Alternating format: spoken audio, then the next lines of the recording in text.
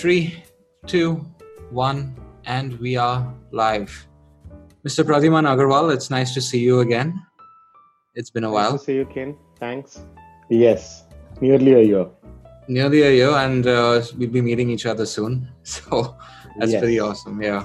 So you're moving to Canada September 12th, I believe. So I'll probably see you sometime soon. But for now, I've known you for a while. But for the viewers who haven't met you yet, tell us a little bit about yourself and something that you do. I have been into education since the last 9 years, though that's surely not the stream I started with. I was an engineer by education, but then I just got a job into education and I just continued on and on. It's been 9 years.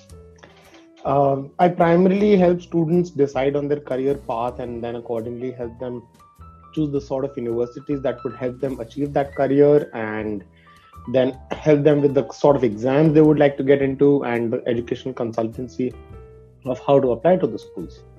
Because applying to the schools is a very different task than applying to schools in India. Right. So, I've been dealing with students across, and I started in Delhi and then I was in Mumbai for 3 years. I was in Nepal for about 6 months, and I've been in Singapore for the last 4.5 years. You were in Nepal as well? Oh, I didn't know that, dude. Yeah, I was in Nepal for 6 months. Yeah, I was there during the earthquake time. Oh, really? I'm lucky to be alive because I was there for the second earthquake. That must have been really scary. I saw the pictures and stuff. I mean, it devastated quite a bit. It was crazy. It was 7.9 and it was, I think, about 50 to 53 seconds. Where were you when the earthquake? We were in office. Oh, really? So everything was just like completely shaking and stuff. You all like had to duck under the desk and stuff. No, not the desk, because the earthquake was of a very high intensity, and because it was the second one, the first one had already shook up things. So everyone was told not to hide under your desks, sort of a thing, because if it was the first one, it would have helped. But because of the first one, everything's already not so solid. Right. So everyone was asked to just run in an open area, and everyone was expecting, right? Mm-hmm. So not that it was totally unexpected, which the first one was. I was on the second floor, and it was just a natural instinct, survival instinct. I wouldn't do that otherwise, but I was jumping like 4 to 5 steps down at once. Yeah. I was out of the building in 3 to 4 seconds. And yeah, dude, you're tall as well. Yeah. You're almost my height, so I can imagine you jumping down 5 steps at a time. Yeah. No, but if I were to do it consciously, maybe I would be a little hesitant that, will I get my foot right or not? Yeah. Right. But this was so natural, and I was like just out of the building in 3 seconds or so. Jeez. And then the whole office came out, and there was this open area of parking, and then everyone just naturally stuck together back to back, looking around because there were all the buildings around. Mm-hmm. So we had to kind of survive in the sense that, if the building on your side's falling, so you shout it out and whatever. But it was crazy. Dude. Yeah, I've never been in a situation like that, but I don't ever want to be. Anyways, after so you were 50 seconds, it was crazy. Like everyone else was in a shock, and I was laughing. Like maybe I was also in a shock, but I was laughing. Yeah. I guess it's the rush of adrenaline which you get right in that moment. Yeah. So you were in Nepal for like 6 months, and after that you went back to Delhi? No, Nepal was the time because I was working. I was doing a lot of team building, but I had a lot of time in hand at that time. Mm-hmm. So I proposed Singapore to them. So Singapore Center has been my brainchild, and I proposed that it could be a good expansion because there is no international center that Jamboree has ever before. Right. So and this is the training. This is the training institute, and you all teach GMAT, I believe. Yes. Is there any other exams which you guys? teach? We teach the GMAT, the GRE, SAT, IELTS, and TOEFL exam. Oh, okay. So all the big major ones. Yeah. Right. Especially the ones students looking to migrate to US and Canada and Europe, but primarily, Jamboree, our bread and butter is GMAT. Right. And like you were an engineer, so what made you like shift like completely and do 180 and go into mentoring and tutoring and stuff? Is that something that you always wanted to do? No. Like honestly, when I was about to finish my education, I had a list of things that I would want to be, or where I would want to be and what kind of jobs I want to apply. And teaching or education was nowhere in the list. Like Mm-hmm. I didn't even rule it out, but it was not just there on the list. Mm-hmm. I did mechanical engineering. I was quite excited about that, and I wanted to be a design engineer. So during our days, of course, most of my time was heavily invested in projects, and we do have a team patent on us as well. And we were like, A team yeah, parent? yeah. So we did Okay. participate at a national level for a auto making competition, and we have a team patent for steering, design, and suspension. Really? So yeah. Dude, I didn't know you had a patent as well. You're multi-talented, man. You go into all of these different fields and you do all these random things. I never Yeah, knew it any was of it. quite. So yeah, we did that, and I was surely excited to be a design engineer. Right. And by the time I graduated, I had three jobs. But how the system works is we graduate in May, Mm-hmm. and my earliest joining in the company was in December. And I was like, I don't want to pick money from home for those 5 months. So I just floated my resume. A young grad out of college, I just floated my resume on a job site, and I got a call from this institute, and they're like, we are hiring, we are looking for a maths teacher for so and so exam, and would you be interested and teach with us? And I clearly told them that I don't have a formal teaching experience, right? I think I can pull off maths, but not the teaching experience. I've done a few tuitions here and there, but no formal teaching in an Mm-hmm. institute and sort of stuff. And they're like, it's okay, we do a lot of training, so you can come over and write a test, and we'll take it from there. Went over, wrote the test, everything was okay. And then before hiring, I was very clear with them that I'm here for just 5 months because I'm joining so and so company in December. And they were like, okay, fair enough. Thanks for letting us know. We can plan accordingly. So we started off, and That was very honest of you, I must say. Not many people do that. I wouldn't yeah, yeah, think. yeah, Anyway, sorry, yeah. go on. Exactly, and very unlike an Indian company as well. Other company Yeah. would have simply said, no, no, for 5 months we aren't hiring you, and blah blah blah. Mm-hmm. They Mm-hmm. were very thankful that you let us know and we can plan accordingly. Right. So we started off, and I started to like to teach, and it was a never ending process. I was teaching, I was doing content development, I did a bit of teacher training, and I was like, 5 months, I'm loving this.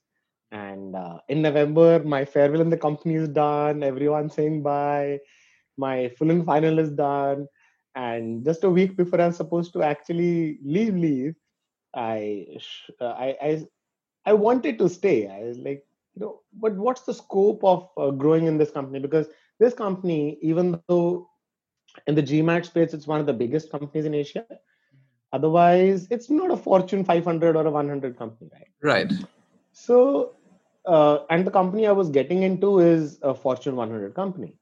And, you know, the question at that time was to be a tiny fish in a sea or to be a big fish in a small company. And Mm-hmm. what are the growth prospects? So I spoke to the company management and I asked them, what are the growth prospects, and if I were to stay. So they said, we can get you into management, but you'll have to go to Mumbai. And Mm-hmm. inside a week, I was in Mumbai. So yeah, I let go of my company. You just like The other after and you company. left. Yeah, yeah, yeah. Well, I kind of confirmed them on the spot. The next day, my tickets Right. were booked. I went home and I told my dad, I was like, I'm going to Bombay. He's like, Mm-hmm. for what? Like, I'm shifting there and I'm getting the role of management. And when are you going? I'm going next week. So like, what happened to your other companies? So everything was not so clear. But then I was like, okay, I'll go for it. I'll take it because I was enjoying it. So that's Mm-hmm. how I stayed in. And those 5 months is now 9 years. That's amazing, though. I mean, you found the job Yeah. which you really like, right? I Hmm. mean, it's something Yeah. which you don't really find many people who who have a job which they are truly passionate about. And I've said this before on one of the episodes with one of my guests earlier, that you need to be passionate about the job which you're in if you want to give your full 100%. That being said, though, as someone who's very knowledgeable in these different types of fields, really, especially in teaching and career prospects as such, I know a lot of students. So where I work, I deal with a lot of students. I know a lot of students who want to get into the STEM fields, science, technology, engineering, maths, business, things like that, purely because there's a perception that you get paid more if you are in this field. Yeah. To those people, what would you have to say to something like that if you're moving into a job just purely to get paid well? I think there are a few more things at the background which we kind of don't see, or maybe some of these students aren't able to articulate. So I've seen these things, and especially in India, it happens a lot. It's quite famous, especially with the Indian parent syndrome, which is they want their kids to do what they want to do, or what their neighbors are asking their kid to do, right? So that's a very common phenomenon in India, and I think to some extent I won't say it's completely wrong, because when kids are young and they don't have a clear direction of what they want to do, and if they don't have a clear direction of what they want to do, the parents have to step in. And the parents have to step in quite a few times. Parents don't have the clear idea as well what they should recommend. So they go for safer options. And of course, the STEM fields are surely the safer options. It's not just more about the money. I think it's more about the chance of succeeding is a lot higher. Right. See, if it was just about the money, become a sportsman or get into the movies, right? Of course, they get paid a lot more. But the ladder to the top in that is a lot steeper as compared to getting into something like science or technology or something. Yeah, exactly. So when I was in Mumbai, I used to stay a lot of models and struggling actors, and the kind of disparity in those fields is the ones at the top are earning crazy amounts of money, which we surely get attracted by. Everyone below earns sort of zero money. Yeah. Because they're trying to be on camera and trying to hope that one day they will be recognized, and then they will start to get paid. So for most cases, they aren't paid anything or paid extremely less, right? So it's just that 5% people who get paid, the 95% people don't even get paid. Exactly. Right. Whereas in these fields, which are less risky fields, you'll get paid something. Even if you're bad at it. There's going to be a consistent income at least. Yes. So even if you're bad at it or average at it, you'll get paid less, but then you'll get paid. Right. At least to take care of your living. Right. So I think one aspect of this is reducing the risk rather than the money. When it's about the money, I think people need to be more careful of because if you really want to be earning a lot, if the money is the whole crux of the story, then you really have to like it. Because if you really like it is when you will excel in it, and is when you will earn a lot more in the same field. So you have consultants which earn less, and you have consultants which earn a lot more, right? You have people in maths who earn less, and people in math who earn a lot more. People in IT who earn a lot less and earn a lot more, right? It's the level of interest which gets them going a lot more, right? And it's okay to not know your interest sometimes, right? And it's just the money attracting you sometimes, which is fair enough. Yes, some people do find their niche and do find their interest, that okay, I am passionate about so and so. It could be anything. It could be painting, it could be arts, it could be sports, it could be whatever, right? And if you are showing skills in that area, go ahead and take it. If you're interested in it because you like to resonate someone that you see in the television, or your friend does it really well and you're excited about it, and you feel you can also do it, but you've never participated in a competition, and you feel I have never done this sort of a thing and I don't know I'll excel or not. And if you don't have something on paper, don't go with your instincts. It's a lot riskier. Right? It's going to be a lot safer if you've been interested and you've been doing, even if you're doing it at a school level. Right? If you've exhibited some talent towards it, right? just fascination doesn't help. Sometimes we end up confusing fascination with passion. That is correct. You have to kind of separate the two. Right. Right. That is absolutely correct.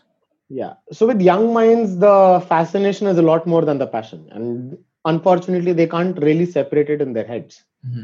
But do you think that fascination can turn into passion somewhere down the line? I mean, if you think about it this way, like the more you do something, the better you get at it, right?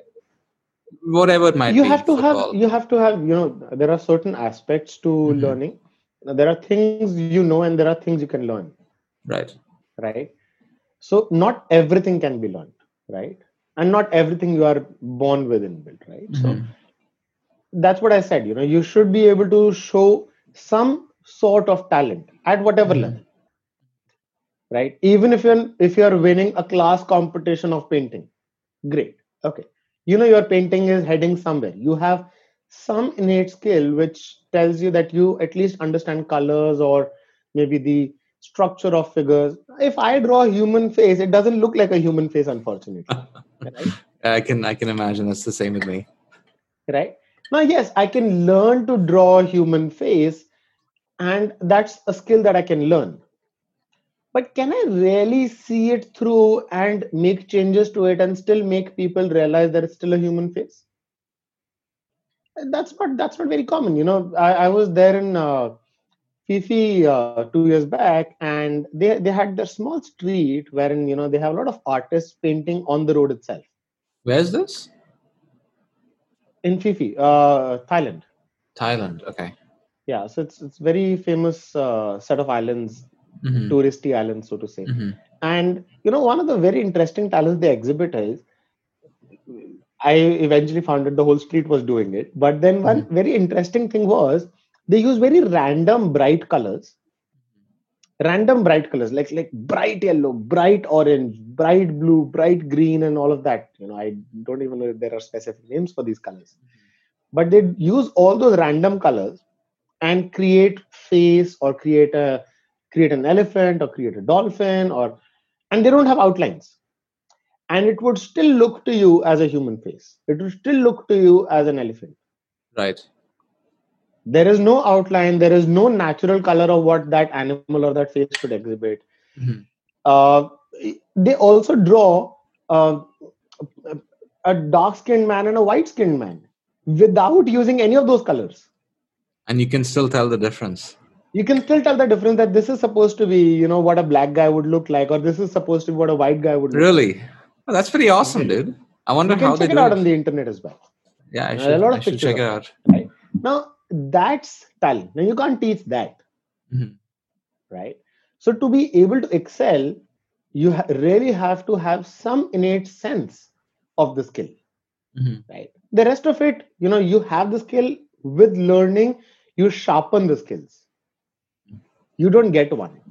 Like, I can have a pencil, I can sharpen the pencil. If I don't have a pencil, I can't sharpen a pen. Mm-hmm.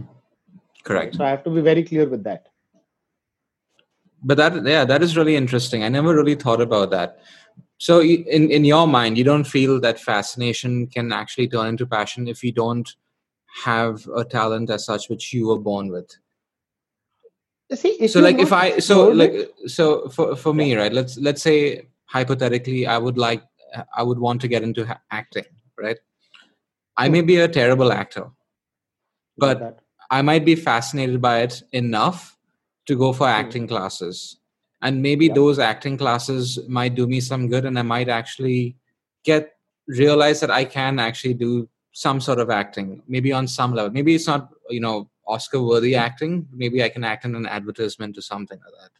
But it is acting on some way, shape, or form. So would you say that in that way, like your fascination can translate into a passion, or does that, in your eyes, not happen at all?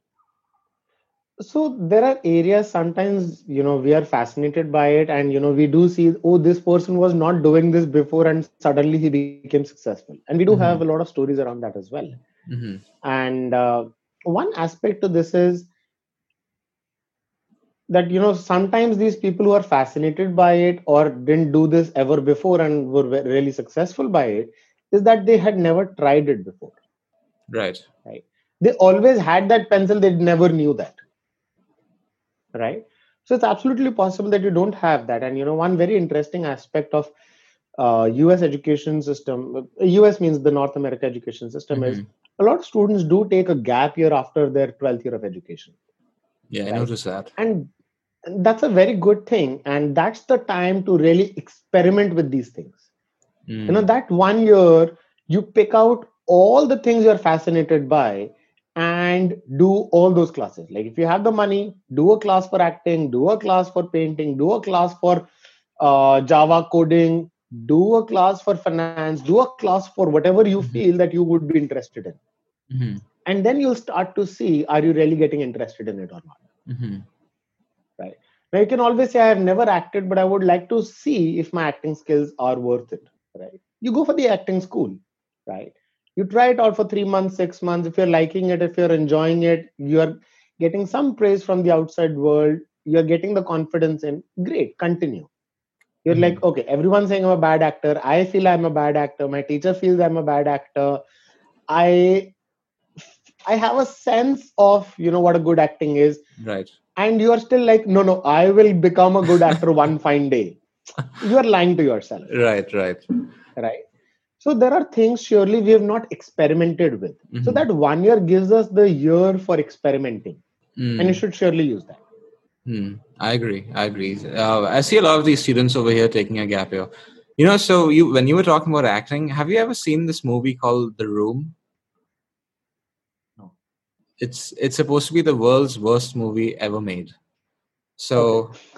I mean, I it's would a have surely horrible. missed it then. It's a really bad movie, but it's so bad that it's actually good. And the guy who made this movie, his name is Tommy Wiseau. And anyway, so I won't get into the story because it's just nonsense. The story is absolute nonsense of that movie, but it became like a cult hit. So because it was so bad, like these these smaller theater chains, they would play this movie in the theaters like during after hours, like 10:30, 11. And it would have a ton of people who would just go for this movie to laugh at it. And it became such a huge phenomena that there was a James Franco movie which was made after it. It was called The Disaster Artist. It came out a few years ago, Okay. about 2 or 3 years ago. And basically that movie made The Room, the original movie, much more famous than what it was. And now this guy, the original guy who made The Room, who's a terrible actor, so he directed, he wrote, he did the screenplay, he did the visual photography, everything was done by him and him alone.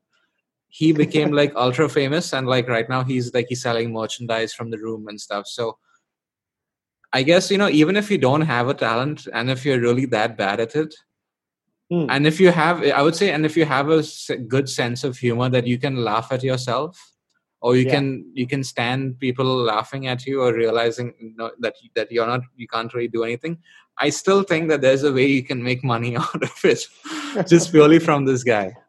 But but I guess that's few and far between. Like, you really have to be that bad. So it's either like, you're on one end of the spectrum where you're really good at what you do, or you're really bad at what you do, and both ways you get famous for but the two entirely different things. But check out that movie, dude. It's an awesome movie. It's not an awesome movie. It's a bad movie, but it's really funny to watch. Like, I made Nikki watch it like some time ago, and she was just like, I can't believe this got made. The movie's too funny. Yeah, but anyway, so back to the topic. What I wanted to ask you was, on the flip side, though, for someone who doesn't have a passion, who doesn't know what they want to do in life, or for a career, what advice would you give someone like that? I think one part of it is what I've already said. They should take the gap year, experiment with a few things, and then see what they like. Right. Because quite a few times we are busy with life, and we are busy with schoolwork, and we're busy with whatever stuff. We just don't get that time to experiment. Right. So I think it's a good time to experiment. Take that year, experiment. The other thing is, there are a lot of exams. I'm not sure you are aware of, but there are quite a few exams which are getting famous. These are psychology exams, and you bring your kid, your parents bring their kid, they ask them to write a test, and after the test, a counselor sits with them and tells them their areas of interest or their areas of talent. Right. And these are natural areas of talent, which is not. Is this like a personality test of some sort? Sort of, yes. Okay. Like personality test is surely towards personality, how you Right. behave among social beings, Mm-hmm. but then it's towards what your inclination is in terms of subjects or studies that you'd like to go further for, Mm-hmm. right? And could be studies of any sort, like painting to football to Right. engineering to whatever, right? Mm-hmm. But these exams sort of highlight, the areas that you're sort of more interested in than the Mm-hmm. others. What is this So exam? What is this exam called? Do you know? it's not at the top of my head, but maybe I can search it and Yeah, yeah. share that with you later. No problem. No problem. And interesting, there are a lot of other companies which have come up with these exams, but I think a safer bet would be go with the most known one. Right. Mm-hmm. Of course. Right. Maybe I can share it with you and you can put it in the credits later. Yeah, yeah. No problem. Yeah. I'll do that. But yeah, these exams are there, but you don't have clear credibility of these exams that they are absolutely true or not true. Surely there is gray area. Mm-hmm. So it's not one thing or the other. Do both. And third, surely listen to Mm-hmm. your parents and seek Mm-hmm. advice. Parents, extended family, and if you're like, okay, I think I'm interested in painting, reach out to the uncle who paints. Okay, I think I'm interested in engineering. Reach out to the uncle or the aunt who's in engineering. Speak with them. Understand what they do on a daily basis. It could seem fascinating from the outside, but maybe what they're actually doing is not so interesting anymore, Right. right? I was a kid, I used to see these buildings being made or these machines being made. I was very fascinated by machines all the time. But when you really get to the crux of it, yes, I got my hands dirty and we made that car and everything. But that's not what every engineer does. We were just handful of engineers who did this, right? Mm-hmm. Most of my batchmates are still doing procurement. They're sitting at a desk, they buy stuff what the engineering department Yeah. asks them. That's not engineering, right? You don't have to be a graduate in BTech in mechanical engineering to buy something from a vendor to make it available for the rest of the department. That's what a lot of people do, Yeah. right? You should really know if you're excited about engineering, what inside engineering, right? If you're excited about math, about math? You want to learn math, you want to teach math, you want to research about math, what do you want to do, right? You paint. Now what sort of painting? There are millions of sorts of or styles of painting, and people on YouTube still create new styles, or music or sports or dance or whatever. I think it's important. The third aspect would be to go and speak with people, right? And surely go out to parents, uncles, aunts, neighbors, whosoever you can get first hand information, right? Reading up on the internet is good, but that's not enough, right? That should be your last resort. A lot of people actually don't want to go and speak with people because they want to hide their vulnerability, and they would rather read stuff online in their own corner, in their own bedroom. It's okay, do read up, but after reading up, create questions. Right. So from reading on the internet, figure out your questions, and based on the questions, take those questions to your uncles, take those questions to aunts, to your friends' parents, your parents, and anyone and everyone you can speak with. Mm. Right? Mm. Makes You can sense. start this activity in your 11th or 12th year of education, or if you're like really busy, then you can surely do it Right. after your 12th year of education. But And you have to what do all. about for someone like, so I know personally, I know a lot of people. So I'm 31 years old. I know a lot of people who are close to my age or even my age who still don't know what they exactly want to do in life. Now, Hmm. you would think for someone who's like above the age of 25 that they have like a fair idea as to what they want to do in life. But a lot of people I know don't exactly have that really charted out and planned, it, like some other people really. For them, really, I'm sure it would be slightly different because they can't really take a gap year from work. Hmm. So, what advice would you have for them? Okay. So, I surely deal with a lot of these students. I surely deal with a lot of Mm-hmm. students in the age group of 25 to 33. And, Mm-hmm. these are the people wanting to do an MBA or a master's in a technical field. And they are like, I want to do an MBA. So I want to write a GMAT. And I said, okay, why do you want to do an MBA? And there is a pause. And after the pause, they come up with an answer. And, you know, you get to know by the tone of the person that the person's clear in their head or is just sort of frustrated with their current job Right. or feels like they've hit the glass ceiling. So those could be different reasons why they are looking forward for these changes, right, or further education. So a lot of times these people are not looking for further education; they are looking forward for some change in life. Because maybe they got into this field by chance or by interest at that point in time, and 32, Interest change 33, ultimately. Yeah. yeah, 32, 33 happens to be a very beautiful year in the sense. So 32 to 35 is one of the most interesting set of years in Why do a you say that, person's dude? I'm life. gonna be 32 next year. Yeah, I'll give you certain numbers. So the midlife crisis happens in this age group.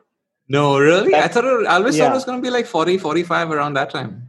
no. So the midlife crisis starts here, Yeah. right? It maybe goes to a peak at 40 or whatever, but it starts in this. uh 33 happens to be the year for depression. The people with Thanks for warning depression, me. the average age of people depressed is 33. And that's also, I feel, somewhere linked to the midlife crisis, because they don't know where they are headed. They know they are heading and they are succeeding and whatever, but quite a few times they don't know if they're headed in this direction, are they in the right direction or not.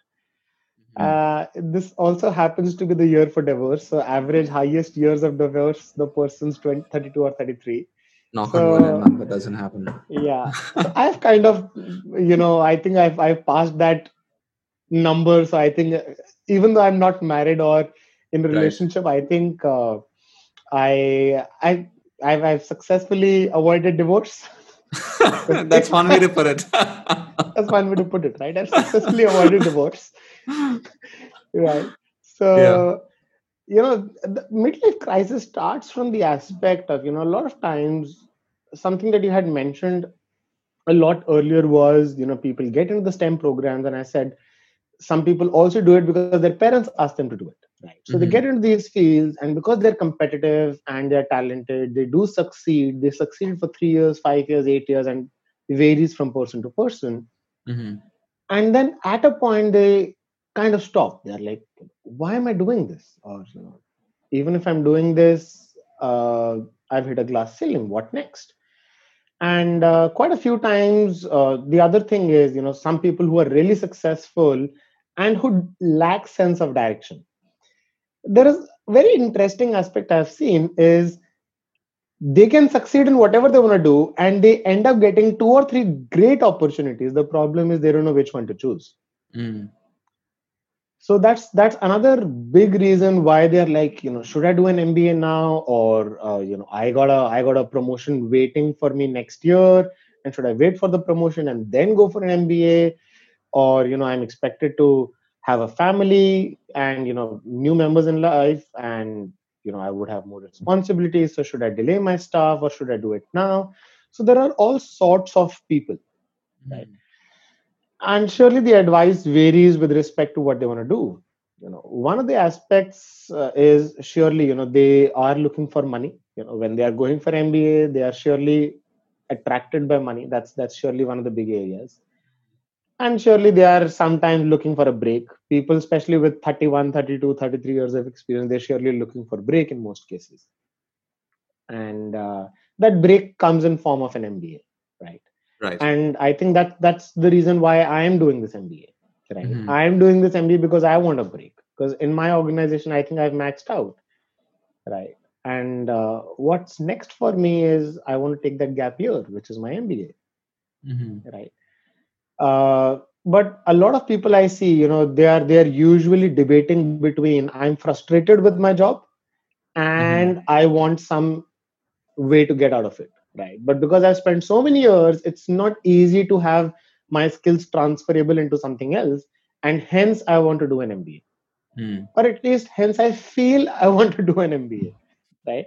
So the I know very what you mean. interesting number is, of all the people who join any institute in the world, only 25% people end up writing the exam.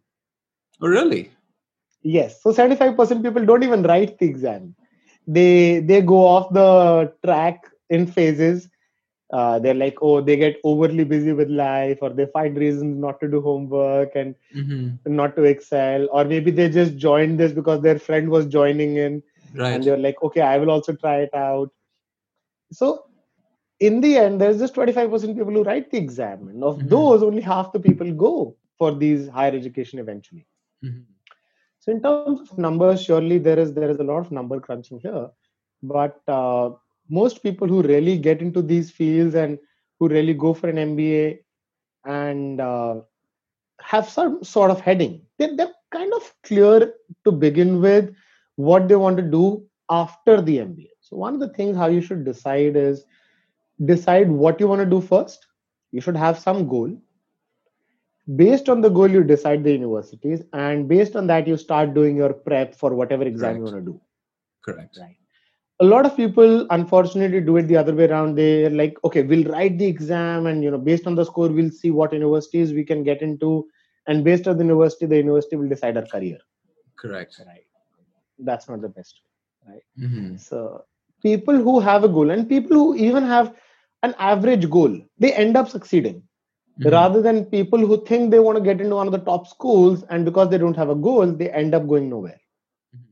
There's one more thing I wanted to ask you though. Like in terms of the top schools, like there, like so for example, like Harvard. Like we were talking before this, we're talking about like Harvard and stuff. When you take a university like Harvard, which is or Stanford even, like which is like way up over there, like in space, and then you have another university which is also really good, like UBC sort of School of Business, or University of Victoria, or University of Alberta, University of Toronto, one of those, so comparatively, like if I had to get an education at one of these schools versus like let's say a Harvard, does that really influence my career in the future, or is it such that it doesn't matter where I go as long as I'm getting the degree in hand?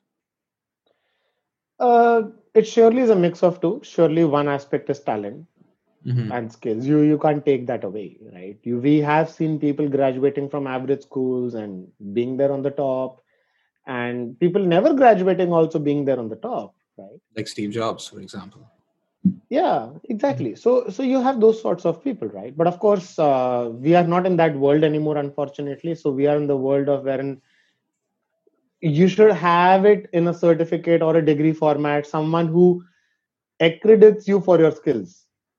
You can have those skills, but if you don't have a stamp on the CV, most likely you aren't getting an interview. Right. So surely in the modern world, it's more and more important to have a degree.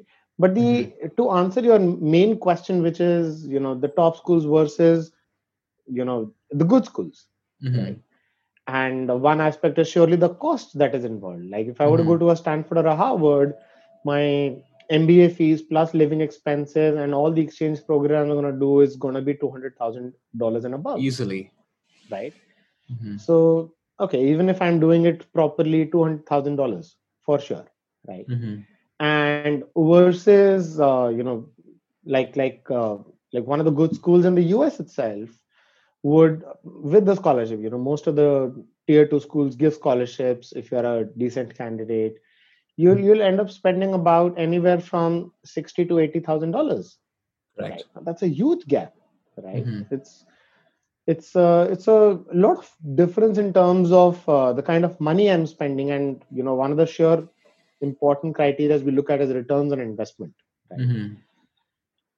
Somewhere it is diluted. The problem is returns on investment. We only see it in terms of money and the foreseeable future, right? Which is usually 3 to 5 years post MBA. So if you're looking at that, surely the cheaper schools make a lot more sense than the one Stanfords, Harvards, and what right? But the long-term returns are a lot more higher of these Stanford, Harvard, Wharton, because they are stamps for lifetime, right? So you actually kind of see a separation. So they're kind of going together till a point about 3 years, 4 years. in most cases. Of course, there are other people, but in most cases they are going together. But then they start to separate, and these people continue to grow at the same rate from the tier 2 schools or even tier 1 schools. But these ones, the Stanford, Harvard, Wharton people, they now start to accelerate. So you see these people growing exponentially fast and to the senior most positions on the planet. Not in a country, senior most positions on the planet in 10 to 20 years of time. So that's when you start to see the returns on investment of a Stanford, Harvard, Wharton. Is that I'm sure some of that is influenced surely by the university that they are in, but also it could be the talents of the individual as well. Yes. You can't take that away. Right. That's there for sure. Now that's what I started with. Now this is excluding that. Yeah. People assuming two people with the same level of talent and same skill getting into the same program, one school versus the other. That's what the difference is. Right. Surely people with a lot more talent, people with a lot more inclination, people with a lot more clarity of goal. Like I said, the importance of goal is very important. We can't just let go of that. A lot of people get into the good schools and they don't have clarity of goal and they end up being nowhere. But the problem is, sorry, continue. Go ahead. What I really wonder is that what makes Harvard? Like, is it the teaching style? Is it the backgrounds of the teachers involved? Is it the kind of students that they get there? Because I know one person who's graduated from Harvard, like just one person. And this guy was in my school when I was really young, and he was a smart guy back then as well. He in school, when I say school, I mean between 1st to 10th grade. He was a smart guy. I wouldn't say incredibly, smart as such, but he was a decently smart guy, would stand in the top 5 in class. So he graduated from Harvard. And right now he's in a successful career. I think he's in consulting or something like that at this point in time. Basically, what is it about Harvard or Stanford that makes it stand out from the rest, other than the perceived notion that these schools have the top tier of education? I think there are a few aspects, not just one or the other. It's a combination of a huge brand name that they've built over years. So because the kind of brand name they've built over the years, there are a lot of interested companies or investors who would be willing to invest in these people or in their ideas, just because of the sheer brand name they've built for themselves. Right. And it's not happened last year or the last year or the last year. It's happened over hundreds of years, right? So, you kind of, if I would invest my $100,000 with someone, it would be a safer bet to go with the idea of a Harvard grad versus I guess so. SFU grad, right? So right. It's just like how you say Toyota is a reliable car. Even if I get what you're saying. Right. So it's a notion that they have developed over a period of years. So it's you are more likely to get an investment, or you're more likely to get a senior job. That's one. I think it's more toward the investment than the job. To the job, it's kind of the same. The second aspect is because they are such top universities, the competition of getting in is very high, and the people who are eventually shortlisted are the smartest brains of the planet already.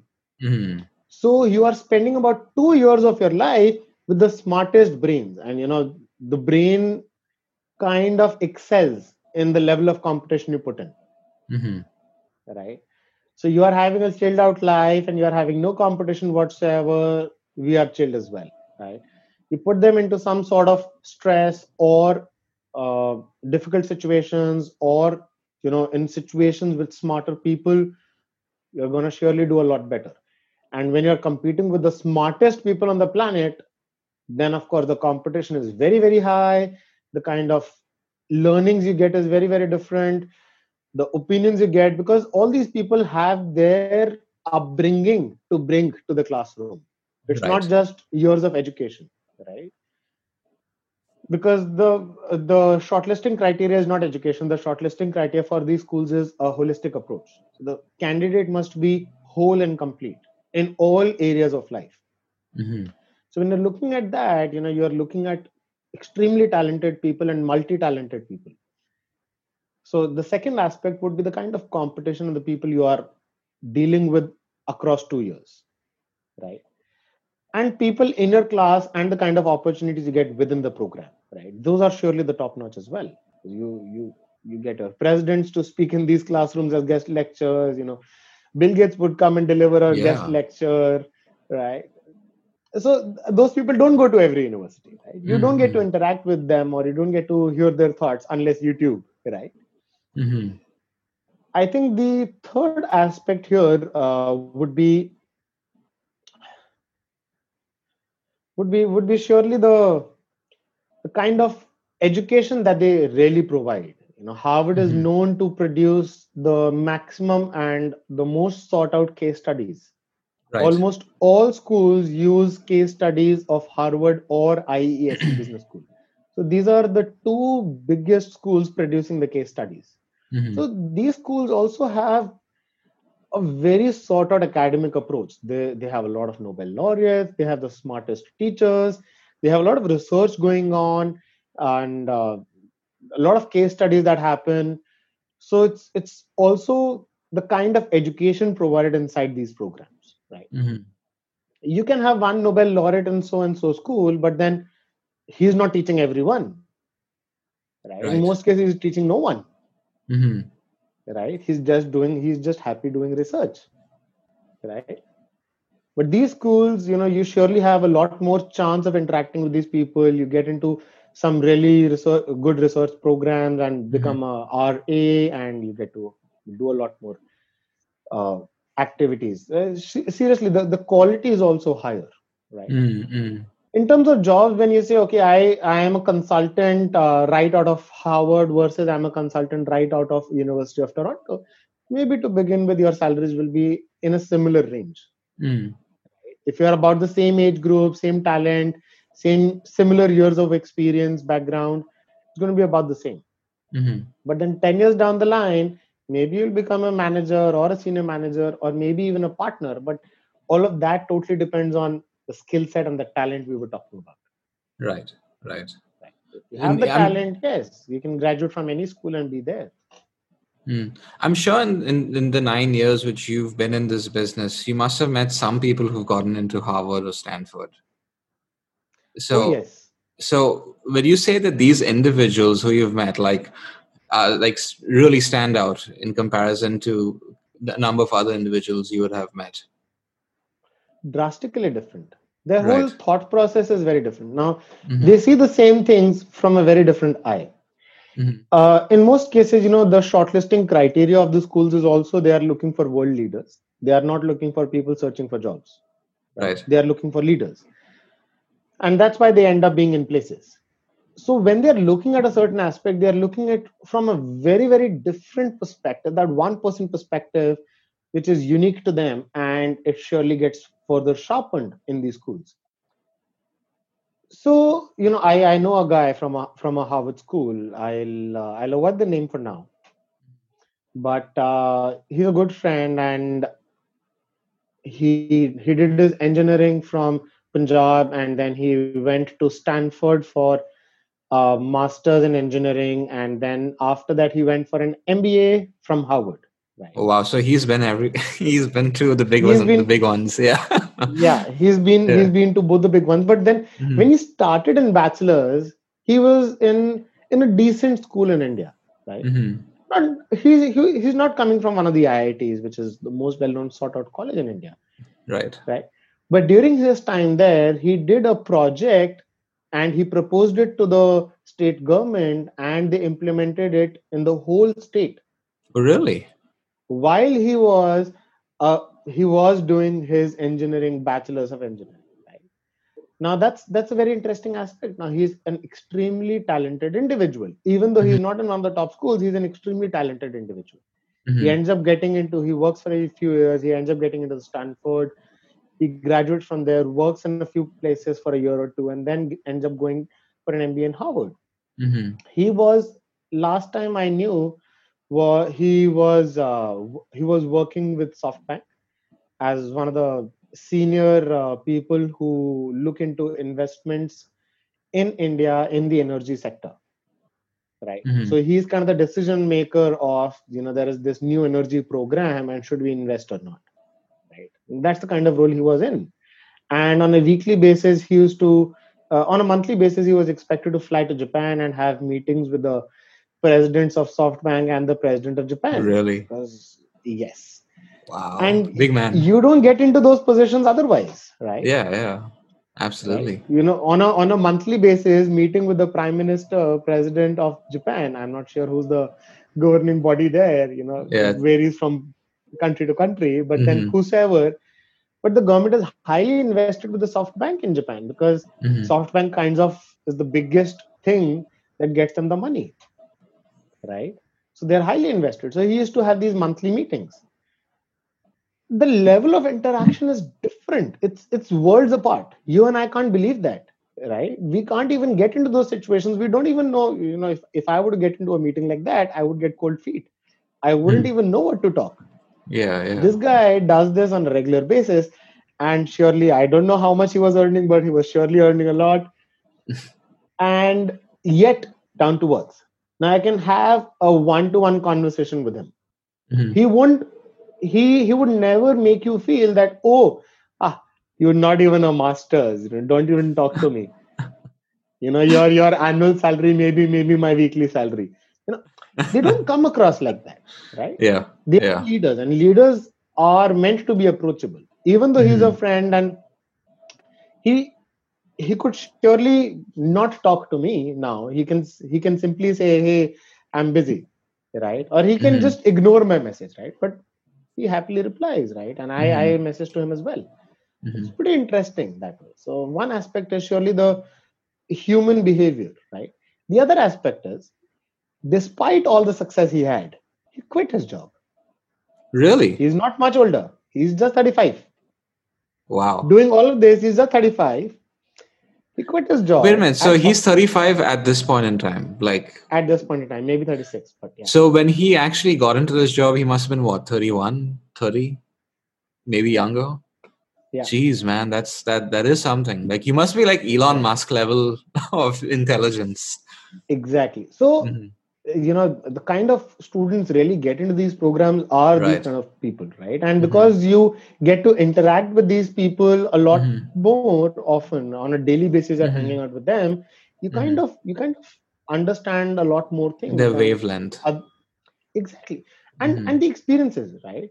Now, if my father is a big shot and he goes around sitting with the bureaucrats, and he takes me along sometimes, I listen, right? I know how to behave in a tea party there, right? Right. But if not, then I would have no idea, what kind of jokes they crack, how do they smile, how would they behave, right? How would they talk? Do they talk casually? Do they talk passively aggressively? Are they really smart? Do they come across humble? There are so many aspects of human life, but you get that a lot more exposure in these schools. And despite that sort of a job he was having, he quit that. And he's like, I'm working on a few ideas. And I was like, okay, surely, you're a Harvard grad, but what kind of ideas? Why would you let go of such a stable job with so much Maybe he's money, making right? flying cars or something. Yeah, maybe in another 5 years you can just retire and do nothing, right? Yeah, exactly. Yeah, and still be a millionaire maybe. But he's like, I've resigned, and now I have opened my own venture capitalist firm, and I've gotten so many millions of dollars from investors to invest into businesses. Wow. So he's opened up his own VC for energy. Amazing. Which you wouldn't get a regular guy doing that, right? And the regular guy, would be like, what are the safer options, what are the safer things I can do, and getting into the STEM programs, they're gonna pay us more. The pay us more is what? The pay us more is what? 60,000, 80,000, 70,000, Yeah. right? what you're talking about with these programs is different, right? You're talking about millions, and you're talking about ideas. You're talking about the kind of contacts and the network you get, right? I'd like to get to the fourth aspect of the top business schools, the Stanfords, Howards, Whartons, the kind of alumni network you get. Oh, I'm You sure can't that just is go beneficial. That's impossible to get. They won't entertain your idea otherwise. If you're a Harvard alum already and then you reach out to them, I have so and so idea, why don't we catch up for coffee? He'll try to catch up for coffee. If you're like, I am from so and so place and I feel I have a good idea, right? Maybe he won't make time. Right? So the kind of network you get is crazy as well. Yeah, I agree. The networking, especially over here in North America, is huge. Absolutely huge. Like for most people who want to get jobs or want to get something done in terms of a career or business, it's always done through networking. Always. Yeah.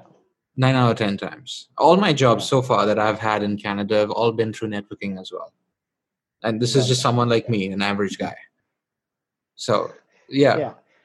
But nowhere in the sense, I would like to add here that in no sense, I am saying that it's better to get into the top schools and not so good to get into the other schools.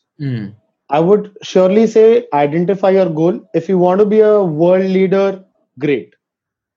If you want to be an average guy, retire by the age of 50, 55, naturally retire, enjoy your family life, cool. Get into one of the other schools, identify what your goal is. Your goal matters a lot, right? Not everyone wants to be leader, right? Because when you are there, maybe you're compromising your personal life, right? So I think it's very important to identify what your personal goal is, what are your interests, and based on that, you step forward. What I was also wondering before I let you go, there must be, so like I know a few people who would prefer to get into, let's say, Harvard or Stanford, but it's way out of their reach because clearly it's a very competitive environment. Now, to be in one of those universities, you have to be the cream of the crop. You have to be super highly intelligent. Are there any tests or exercises as such that you know of that one can do to let's say to increase their IQ or intelligence level as such, or is it just that you're born with it and that's the way it is? It's not just born with it and just the way it is. I think it's also to do with how your education system worked. Right. So I have taught students from nearly more than 20 countries by now. I sort of now understand how an Indian brain works because the kind of curriculum they follow, I followed the same. I do understand people from Singapore, how their curriculum works and how they are trained to think of the same question, and how people from the rest of Southeast Asia and then people from Europe, and I've had students from Canada and US as well. So people think very differently. It's not just based on the innate skills, it's also their whole upbringing and the whole years of education that they had. One of the areas or one of the ways to really see you are on track or not is, you can get into certain psychological programs. It's important to understand how you understand. Might be a bit of mouthful, but yeah, it's important to understand how you understand. How you understand, basically how you perceive things. Yes, you have to be mindful of that. And a lot of times we perceive things and we kind of treat them as true.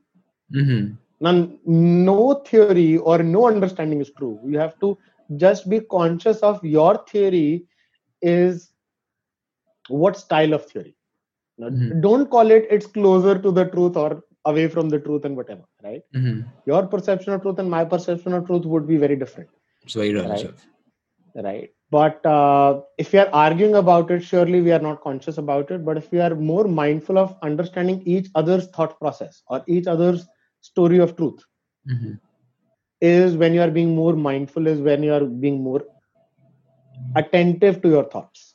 Right. In terms of learning, GMAT is a great examination. It's not only, a lot of people take it from a perspective of as an entrance test to get into one of the top schools. But I've been teaching this for over 9 years, and I know there are students who get a 680 and stay at 680, never move. And then there are people who are at a 600, go to a 750 inside 2 months. Really? Right? Yes. Now, these are the people, people who really get to this are the ones who are willing to understand the thought process and who are willing to not characterize their version of truth as the correct version of truth. Right. So it's basically they put their own biases aside to understand something different. Okay, I get what you're saying. Yes. So GMAT is not an entrance exam through math or English. They are not testing math and English. Through math and English, they are testing a person's psyche. This is a psychometric test. So it is very, very important to understand that it's a psychometric test, not a test of math and English. I can give you all the formula. You can have an open book test and still not get anywhere, right? So in terms of learning, I think GMAT is more to help you gauge where you are. But in terms of learning, is the whole process you go through. Right. Right. But I think on a regular basis, on a daily basis, just your daily interactions of how you're presenting an argument and how you're receiving an argument, being mindful of what you used, even small aspects, hey, I should get married. Why should I get married? Can you strengthen this argument? Can you weaken this argument? Can you give me assumptions around this argument? Right? You can always strengthen this. No, this is the right age to get married. People usually get married in the age group of this and this, so you should get married.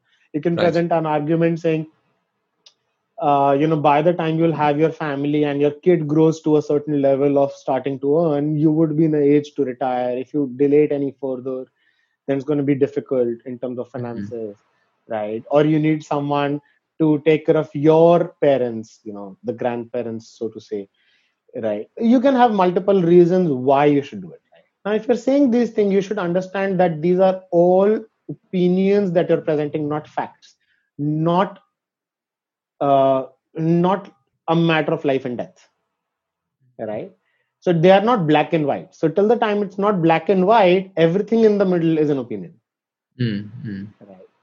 So you have to be mindful. And if you're like, okay, cool, let's understand that these are not truths. So a lot of people consider them as truth.